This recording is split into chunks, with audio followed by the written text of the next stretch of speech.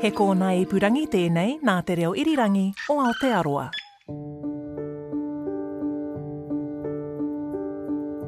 She was shaking in pure fear. Her son Aaron, he said, look, if Mum dies, I don't think I'm going to be able to handle that. Welcome to Crimes NZ with me, Jesse Mulligan.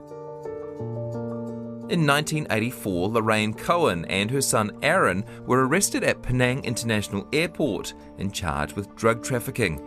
In Malaysia, a conviction for trafficking usually means the death penalty.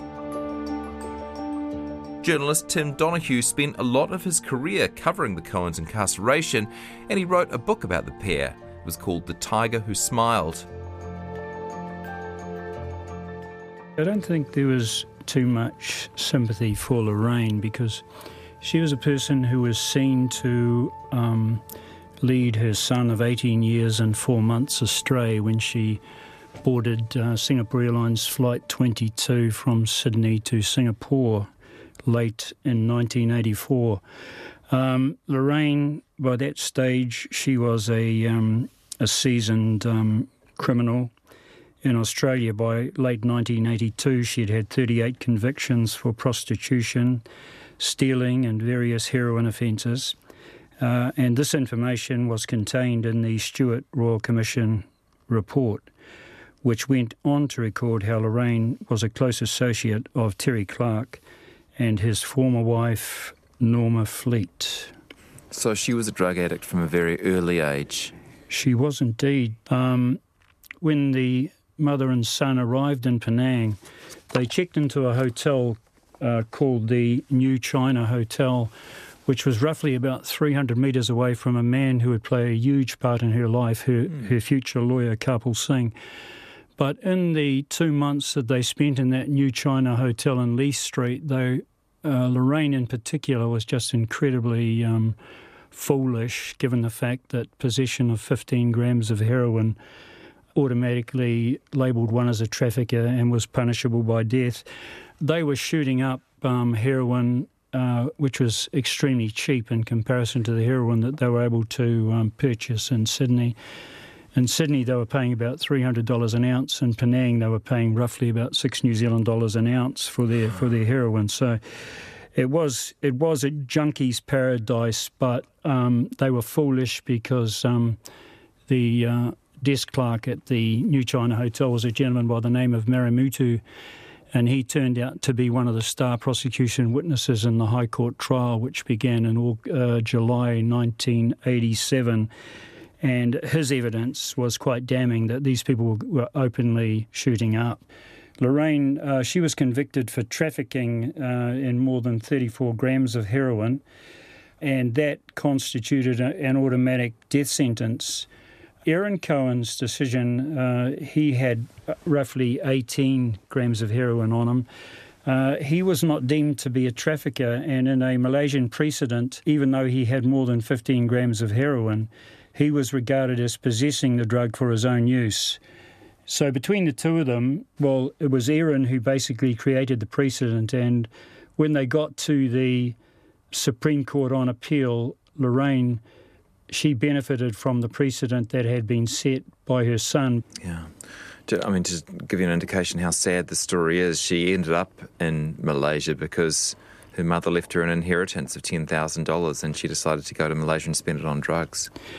Yeah, and the Supreme Court hearing, which finally exonerated them in, I think it was second half of 1989, it also heard evidence that another reason why she decided to take her son to Malaysia was that she had received a severe beating from her then de facto husband, Don.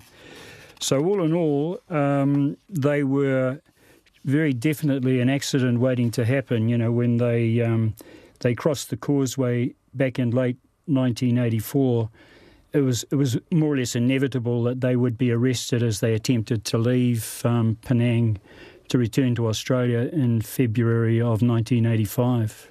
When they were arrested, did they become high-profile prisoners in the Malaysian media? Yeah, they most certainly did. They became high-profile prisoners, Jesse, right across the Commonwealth, really, because In his early days in Penang Jail, when he was awaiting his High Court trial, Aaron Cohen shared a cell with Kevin Barlow. And Kevin Barlow and Jeffrey Chambers, they were executed in Pudu Prison in Kuala Lumpur in July 1986. So Aaron, at a very early age, learnt just what a terrifying situation he was in from Kevin Barlow, who paid the ultimate price. But Kevin Barlow also was a client of Kapil Singh, and it was, I think, because of Kapil Singh's staunch defence of Kevin Barlow, that Lorraine Cohen, she decided to enlist the help of Kapil Singh as the lawyer. So was there some sort of doubt about choosing him as their lawyer, Kapil Singh? Because I think he was in jail at the time. Yeah, this is one of the great ironies of the whole thing, actually. Kapil Singh was both a Penang State Assemblyman and a member of the Democratic Action Party, which is an opposition, essentially Chinese party.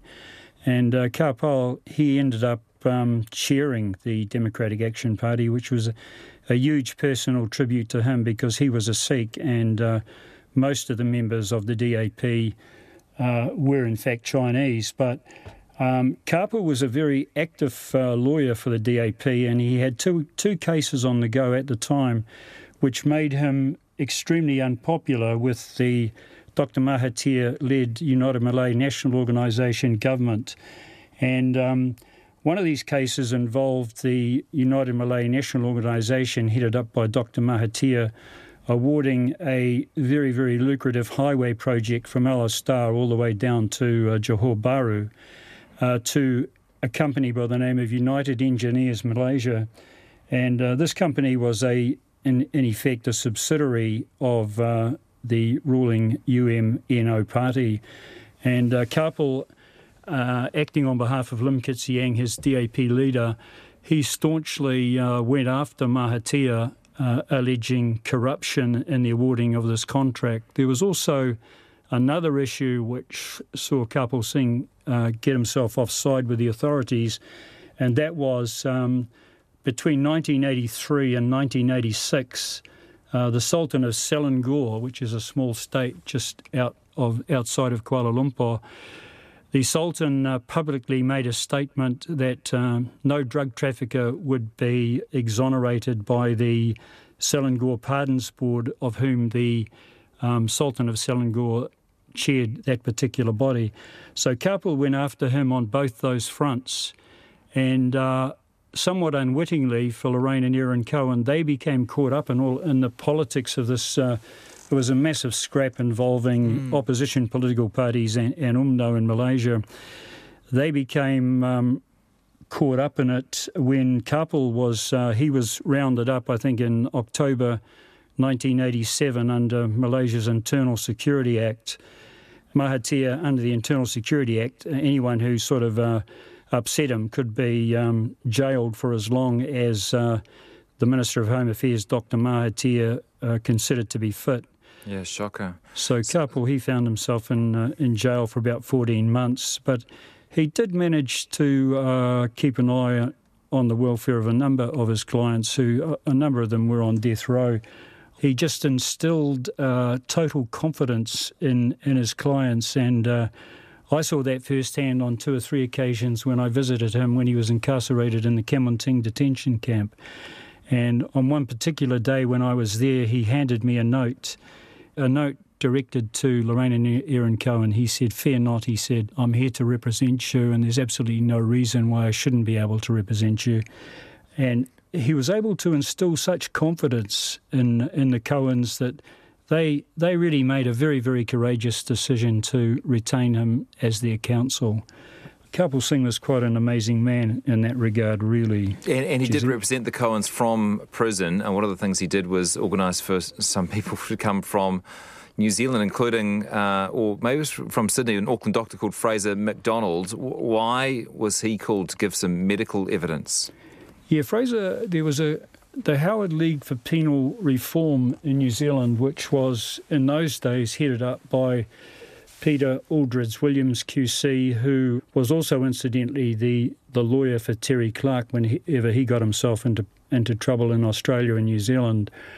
He headed up this Howard League for Penal Reform, and there were two lawyers in particular, Peter Williams and a guy called David Hagar. They travelled to Penang early in 1986-87, prior to the High Court trial, and they were there to organise the defence, the Cohen's defence, which was essentially that both Lorraine and Aaron, they were hopeless drug addicts, and consequently the heroin that was found on them as they were attempting to go through Penang Airport in February 1985 was for their own use rather than trafficking. So Peter Williams and David Hagar, they enlisted the defence support of people like Dr. Stella Dalton from Sydney, who had treated Lorraine Cohen for a number of years for her addiction problems, and Fraser McDonald, who had worked with a young Aaron Cohen in New Zealand. So how did Lorraine and Aaron do in prison while they're waiting for this trial to take place? What were the conditions like for them? Well, I was in a rather fortunate position. I was at the time working as the New Zealand Press Association's Asian correspondent based out of Hong Kong.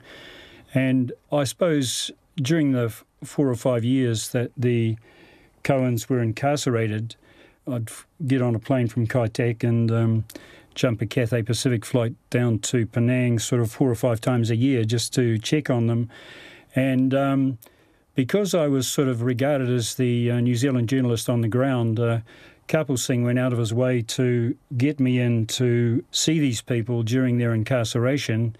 And from what I could see, Lorraine fared reasonably well. She went cold turkey in Penang jail, and she was off the drugs for the duration of her sentence. Aaron, he didn't fare so well. He still had a major addiction problem inside the prison, which a lot of us journalists visiting from overseas found to be a totally ironic situation, because the very same people who were leading these people to the gallows in Kajang prison down there just south of Kuala Lumpur, these people were also making a bit of money on the side by making sure anyone who wanted a bit of dope in the prison in those days, they could get it. Don't ask me how they paid for it, but Aaron, off and on over the years, he certainly did manage to continue on with his addiction. So what happened at that first trial? What was the verdict? Well, there was 2 separate verdicts there, Jesse. There was the verdict against Lorraine Cohen, which was one of trafficking, and she was in no uncertain terms sentenced to death by the man in Malaysia who was known as the hanging judge. He was Mr. Justice Zaidin Abdullah. So Lorraine was sentenced to death, but Aaron, as I said earlier, created this precedent in terms of Malaysian law. He was the first person to be charged with a trafficking charge in Malaysia, but to have the charge reduced to one of possession, which meant that at the end of the High Court trial, Aaron was sentenced to 20 years in jail plus a 6-stroke routine whipping with the rotan. So, pretty tough, obviously. What happens then? A decision to appeal?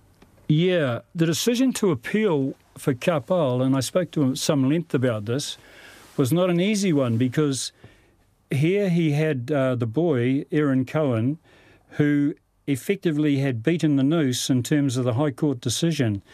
And by deciding to appeal that decision and to try and reduce the jail sentence, say, from 20 to 10 years under the appeal, and to also get rid of the whipping, he also opened up the opportunity for the prosecution to come back and seek the death penalty against Aaron Cohen, which is what indeed happened.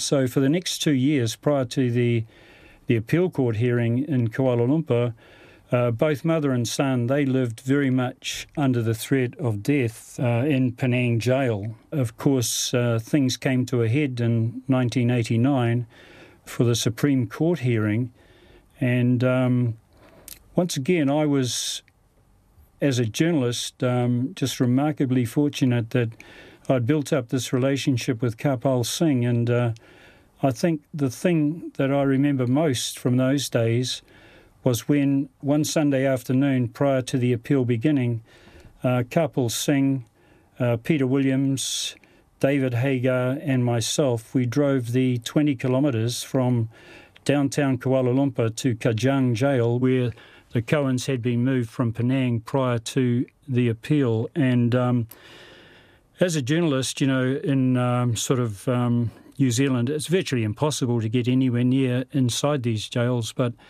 I just walked in behind Kapil Singh, and first of all we went to Erin in the male section of the jail, and then the decision was made that Erin would be transported to the women's section, and we would be able to chat to the two of them together in the same room in the women's section. And that was an experience that I will never forget, really, Jesse, because there we all were, and these two people were going to find out the following day whether they were going to live or die.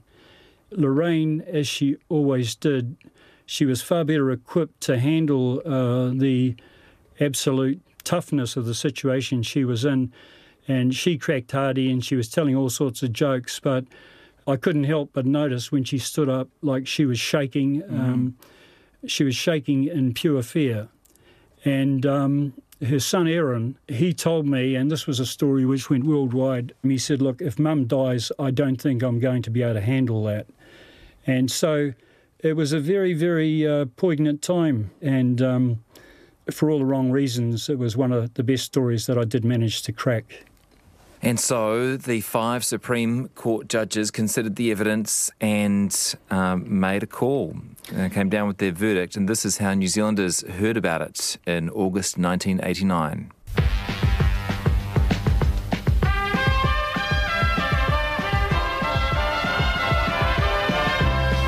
New Zealand. Jeff Robinson and Maggie Barry here with Morning Report on Thursday the 10th of August. In the programme today, Lorraine Cohen is saved from the gallows. Good morning. A New Zealander who spent more than 4 years under threat of death, Lorraine Cohen, will wake up in a Malaysian jail this morning knowing that she will live and will be free in 9 years or less.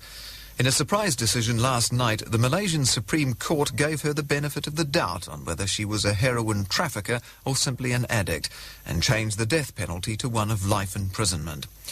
Her son Aaron Cohen has had his life sentence and 6 strokes of the cane confirmed, though the prosecution wanted him to hang. And the Cohen's lawyer, Kapil Singh, says he now intends to try to win a reduction in their sentences and save Aaron from the caning, which is very severe physical punishment, on health grounds. Lorraine Cohen says she did not expect the verdict and thanks Mr. Singh, whom she describes as brilliant. She says she will now write a book called The Woman with the Golden Arm, a reference to the fact that it was the needle marks on her arm which convinced the judges that she'd had the heroin for her own use, not for sale, and so saved her life. Meanwhile, she says, it's not too bad in prison. I'm not happy, but I'm relieved. I'll be an old lady when I come out. That's Lorraine Cohen, and we've got also the reaction of the lawyer Kapil Singh here. I'm happy, certainly. I'm happy for them because they will live, and I think that is what is of paramount consideration. So Aaron still faced that whipping, and that actually ended up happening, although they had been trying to bring that sentence down to him. Yeah, he sure did, Jesse. Actually, at the conclusion of that trial, or should I say at the conclusion of the appeal, Lorraine and Aaron Cohen, they were seated in the dock, roughly about a metre away from myself, and during that hearing, I became very much aware that Aaron, he still did have a problem, mainly because he remarkably slept through most of those proceedings. And when the court actually told him that he was going to live and that the death penalty that the prosecution was seeking had been ruled out, he had absolutely no idea really what the decision was.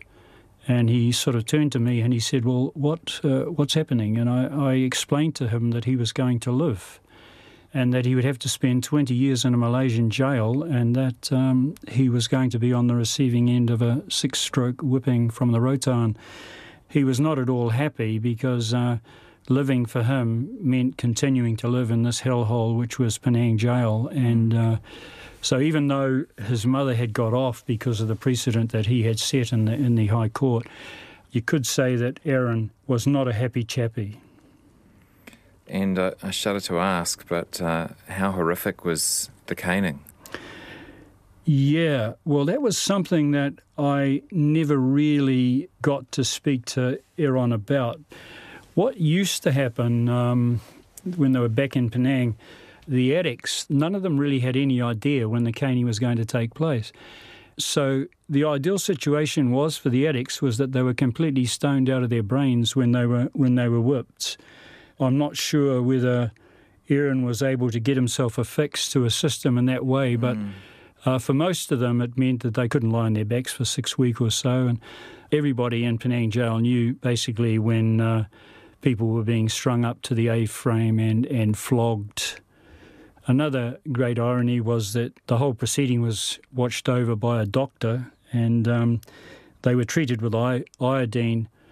Pretty horrific stuff, really, but that's just the way it is, That's the way it was over there. So when did they finally get out of prison? Off the top of my head, I think it was about 1996. Kapal, he made numerous attempts seeking from Mahathir and his government to pardon them so that they could return to New Zealand. With good behaviour, they were scheduled to serve 13 years, but as it turned out, they served just 11 years. I just want to make sure we get to this final cut, Tim. So here's the late Sir Peter Williams, QC, commenting on Morning Report about the release of the Cohens. It did come as a surprise, but a very agreeable surprise, and I know it'll come as a surprise to the Cohens themselves because they did not expect to be released until June 1998. So I'm sure they'll be thrilled by this news. Lorraine has suffered illnesses. She's had surgery. She's lost her teeth. The boy I know, he's been through all sorts of difficulties in adjusting to the prison environment. They've both shown grit and determination and courage. No one, of course, condones their offending. I mean, that is obnoxious to all New Zealanders, but that's a long way in the past now. Lorraine, ironically, she returned to New Zealand, and the great irony there is that she outlived Kapil Singh, her lawyer, by a month or two. I think they both died, it was around 2013, 2014.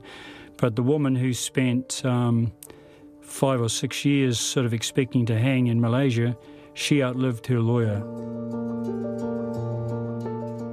Thanks for listening to this episode of Crimes NZ with me, Jesse Mulligan. The Cohen story is one that gripped the nation, but it was far from over when they arrived home to New Zealand. Both Lorraine and Aaron struggled to stay clean, and by 2001, mother and son were back behind bars, both sentenced to 4 years jail time on drug-related charges. Lorraine was 71 when she died of cancer in 2014. She's survived by Aaron and another son. You can find more episodes of Crimes NZ on the RNZ Podcasts page. It's also on Apple, Spotify, iHeart, or wherever you catch your favourite podcasts. Follow the series, and if you enjoyed it, give it a rating to help others find it too. And when you've finished binging this, you might enjoy Red Line. It's a 4-part podcast about China's growing influence in New Zealand.